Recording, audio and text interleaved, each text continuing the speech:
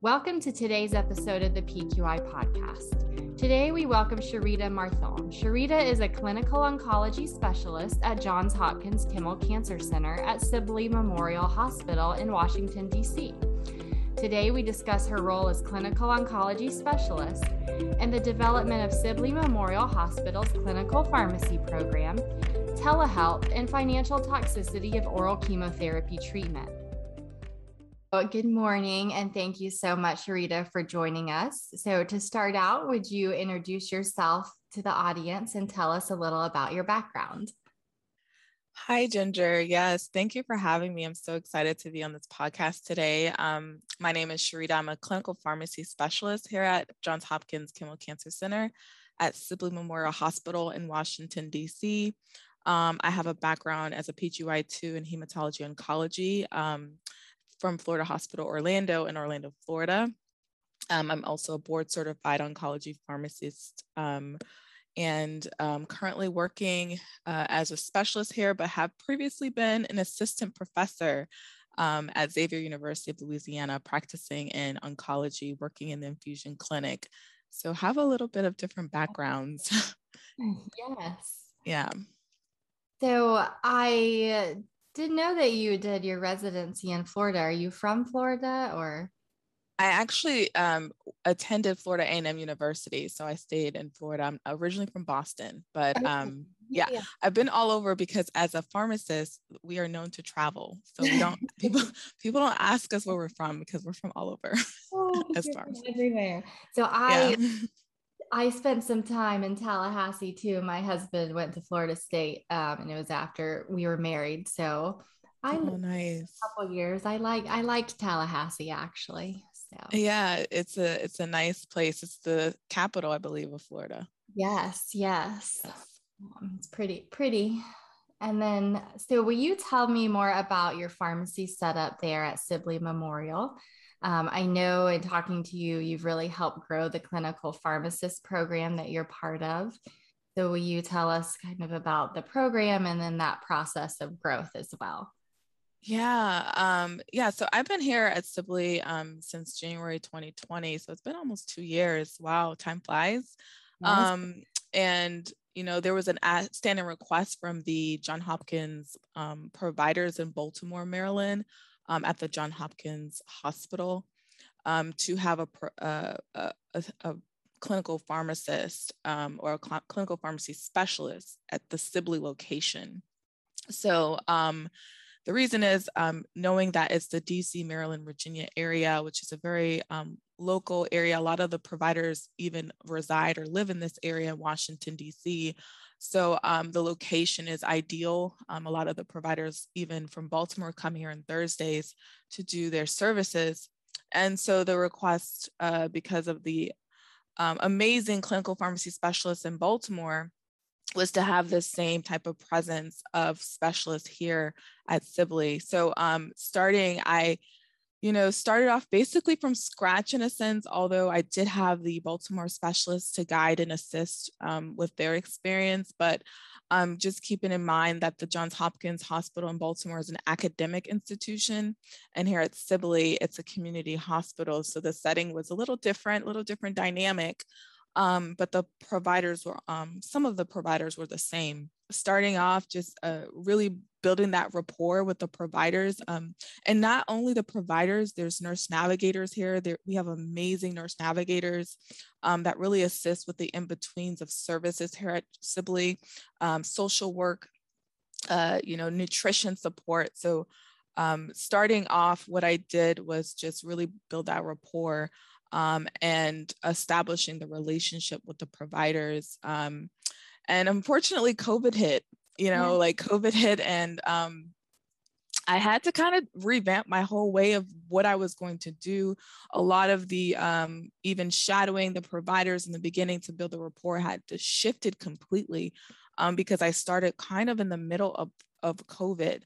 And so with that, my service dynamics changed a lot where it was mostly telemedicine and mostly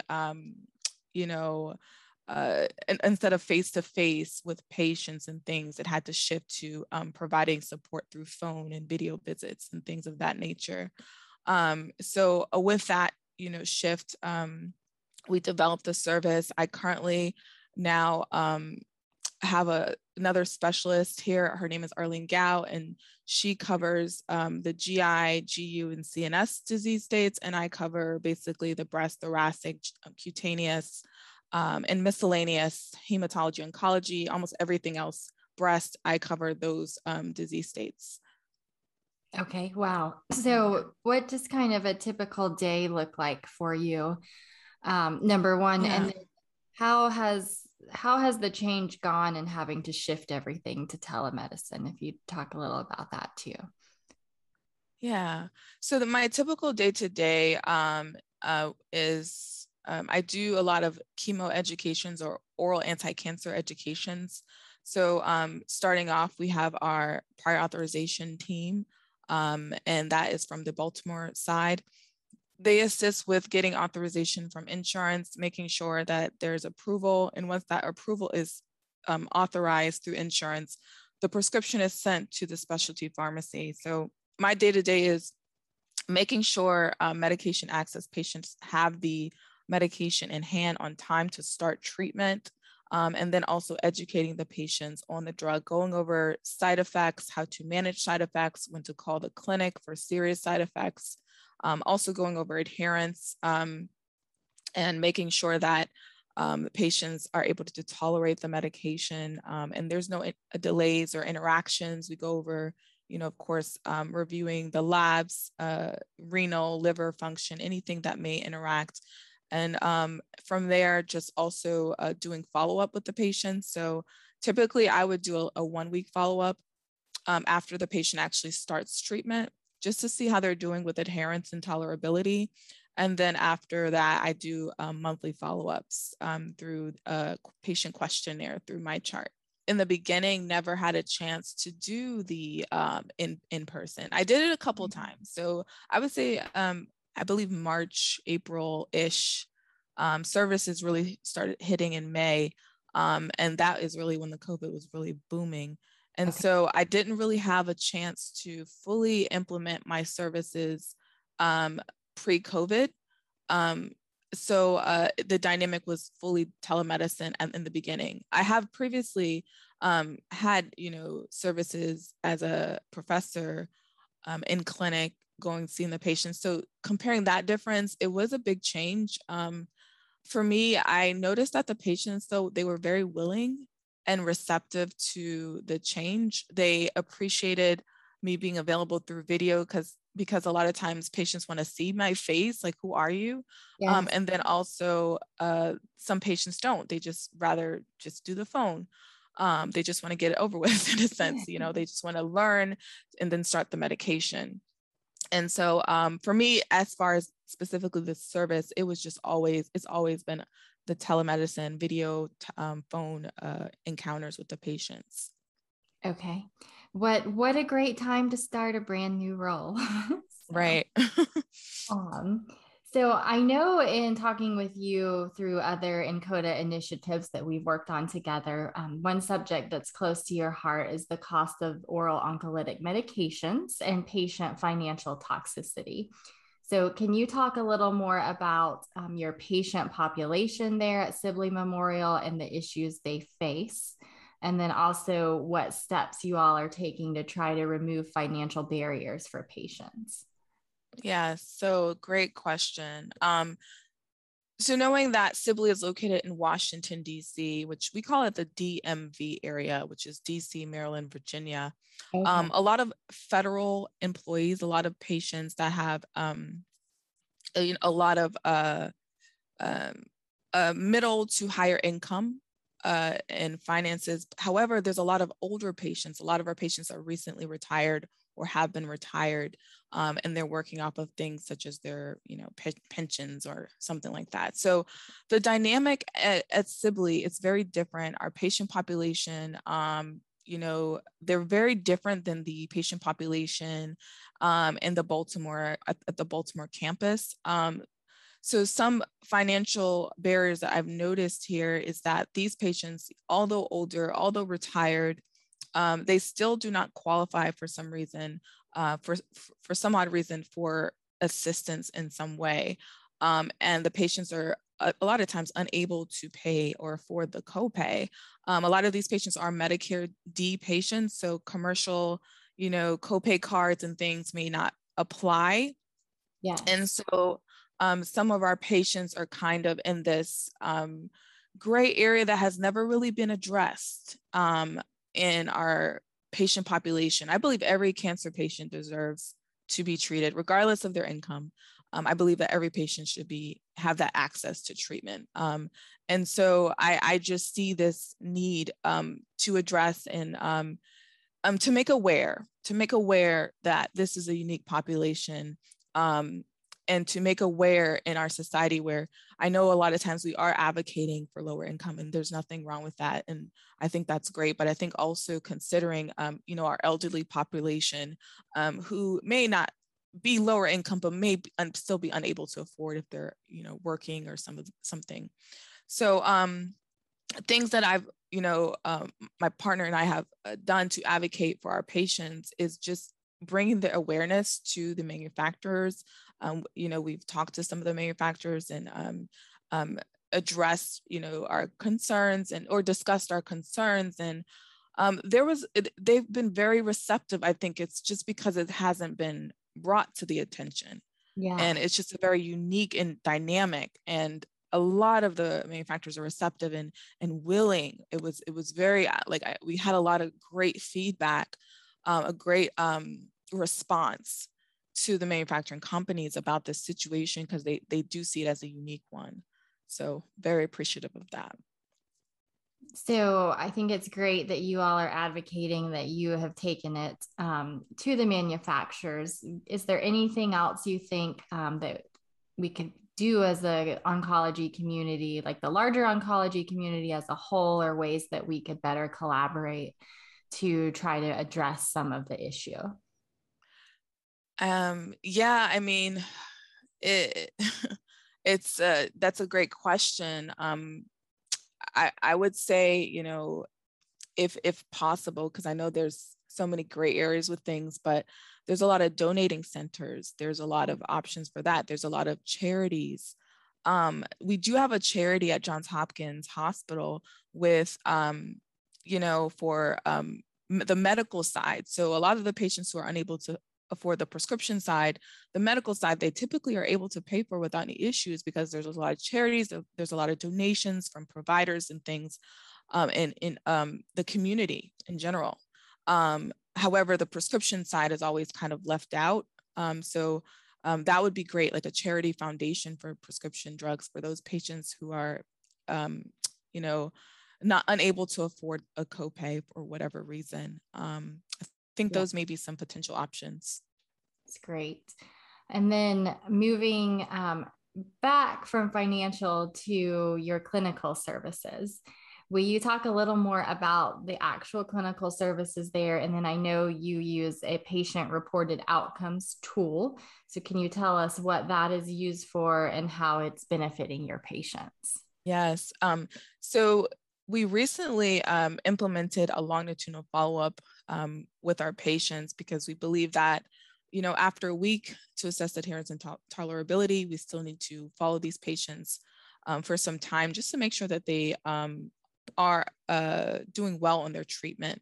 So Arlene Gao, my partner, and I, we've implemented something called an ESAS-R Pro, which is a patient-reported outcome that was derived by the Michigan Oncology Quality Consortium. So it was originally it was a palliative care tool that was used to assess patients, but it was modified or revised to assist with oral oncolytic adherence and tolerability assessments. Okay. And so what we do is we send a monthly report, a monthly patient-reported outcome questionnaire through the patient's portal, which is a MyChart portal that patients receive And the patients are able to answer questions based on side effects, based on a numbering scale of 0 to 10. And we also have an inherent section where we ask the patients how they're doing on taking the medication and if there's any barriers to prevent them from taking the medication. So we have been doing this, I believe it's been for about 6 months, and it's been a good outcome. We've actually reviewed some of the things of following these patients, making sure that we are sending it out in a timely manner, making sure that the patients are responding, because a lot of times we have elderly patients and they're not as savvy. Some of them are not as savvy with the tool and knowing what to answer, where to answer. So some of our patients do prefer a phone call in that case, but overall, it's been working really well. I was able, for example, one reported tool I sent out the other day to a patient, I was able to recognize a side effect and address it and make a recommendation on dose reduction based on that.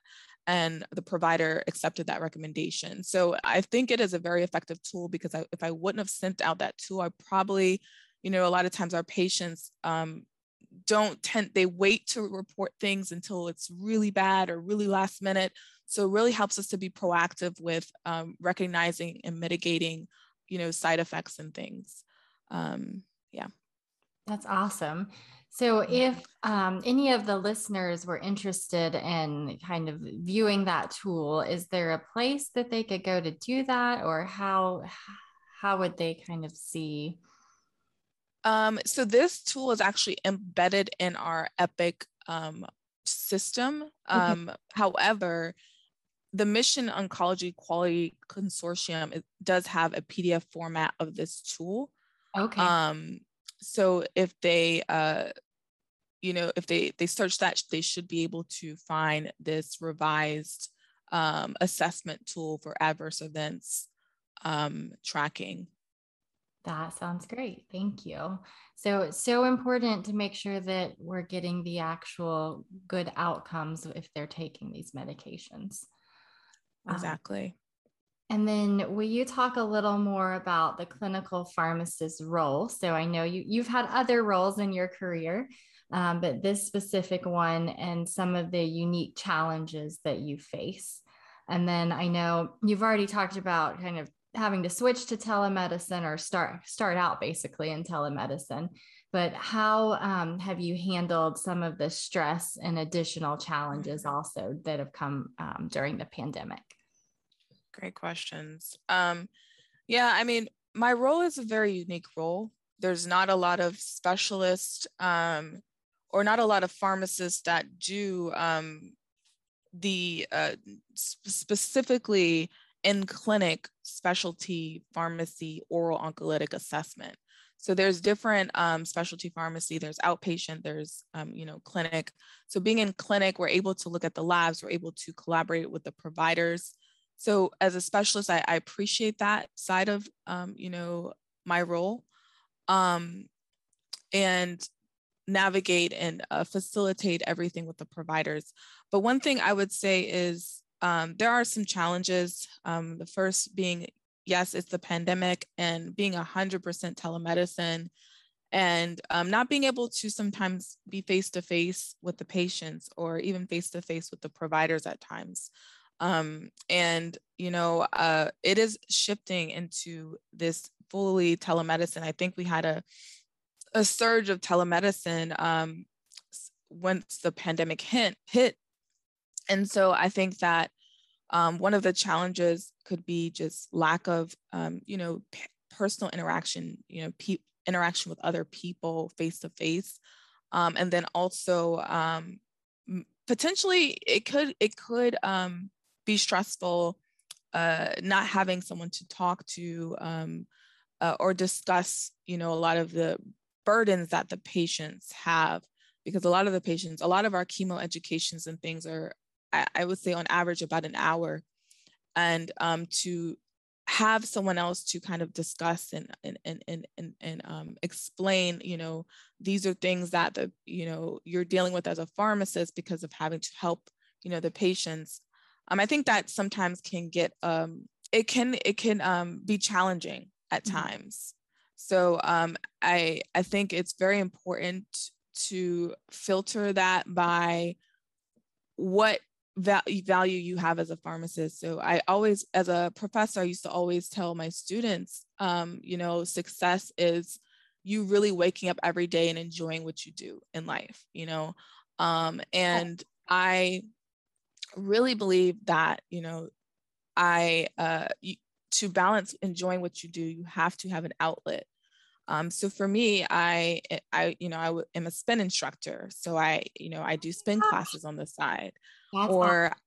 Yeah. And I like to jog, and I like to make my own hair products. Those type of things are things that are outside of being a pharmacist. And I enjoy my life. I think we love our careers, but sometimes we have to have that balance. And I think that helps me balance the challenges that I have with work and my career. Yes, I think that is so important, what you speak of, and having the balance in life, and it not all completely being focused on career. Right. So do you instruct at a gym? I have to know. I love spin. Yeah, I do at the YMCA. So definitely such an outlet, it's amazing to have that outlet. If anyone ever needs an outlet, do spin. As far as NCODA goes, I know you have been involved in some of our initiatives, and we call this the PQI Podcast, and we work together on a PQI in action for tucatinib earlier in the year. But what do you think is the value of the positive quality intervention for the team? Oh, wow. I love the PQIs. I think it's a quick, easy go-to for access of for questions about drugs, dose adjustments or reduction, supportive care management. I do use it a lot for supportive care management to standardize my recommendations, because you can get recommendations of supportive care from so many different avenues. So I think it helps to bring everything in one, and it's a one easy go-to for that. I think that's the main thing I use it for. That is great. And then I just have one more fun question for you, unless you have anything you would like to add. Anything you think it's important to share about what you're doing there, or even tips for other providers. Any last thoughts before our last fun question? No, I just hope that everyone enjoyed this podcast. Thank you all for listening. If anyone ever wants to contact me, Ginger has my contact. And I appreciate the opportunity. Awesome. Yes, I could definitely share the contact if you're good with that. And then, so we're mixing it up for season 2 for our fun question. So today's is, what would you say is the proudest moment in your life or career? Wow. Yeah. Kevin came up with these. Oh my goodness, Kevin, so deep. So when I automatically thought about me walking across the stage as a pharmacist, because I am actually the first doctor, first person in my family to have a doctorate degree in my immediate family. So I think that was probably the most, my mom, like seeing her face and how proud she was of me. And, I think that was probably the best memory. I love it. I think that's a great thing to be proud of. So yeah. Very exciting. But thank you so much for joining us today. You are doing great things there for your patients, and thank you for also always being a participant with NCODA and helping us again further your mission. So thank you very much. I hope you enjoyed my conversation with Charita. To download this podcast, you can search the PQI Podcast on Spotify and Apple, and remember to follow along. You can listen on our website at ncoda.org. That's ncoda.org. You can also follow us on Instagram at the PQI Podcast. We would also like to thank NCODA for making this podcast possible, and we hope you join us next week for another edition of the PQI Podcast. Thanks, everybody.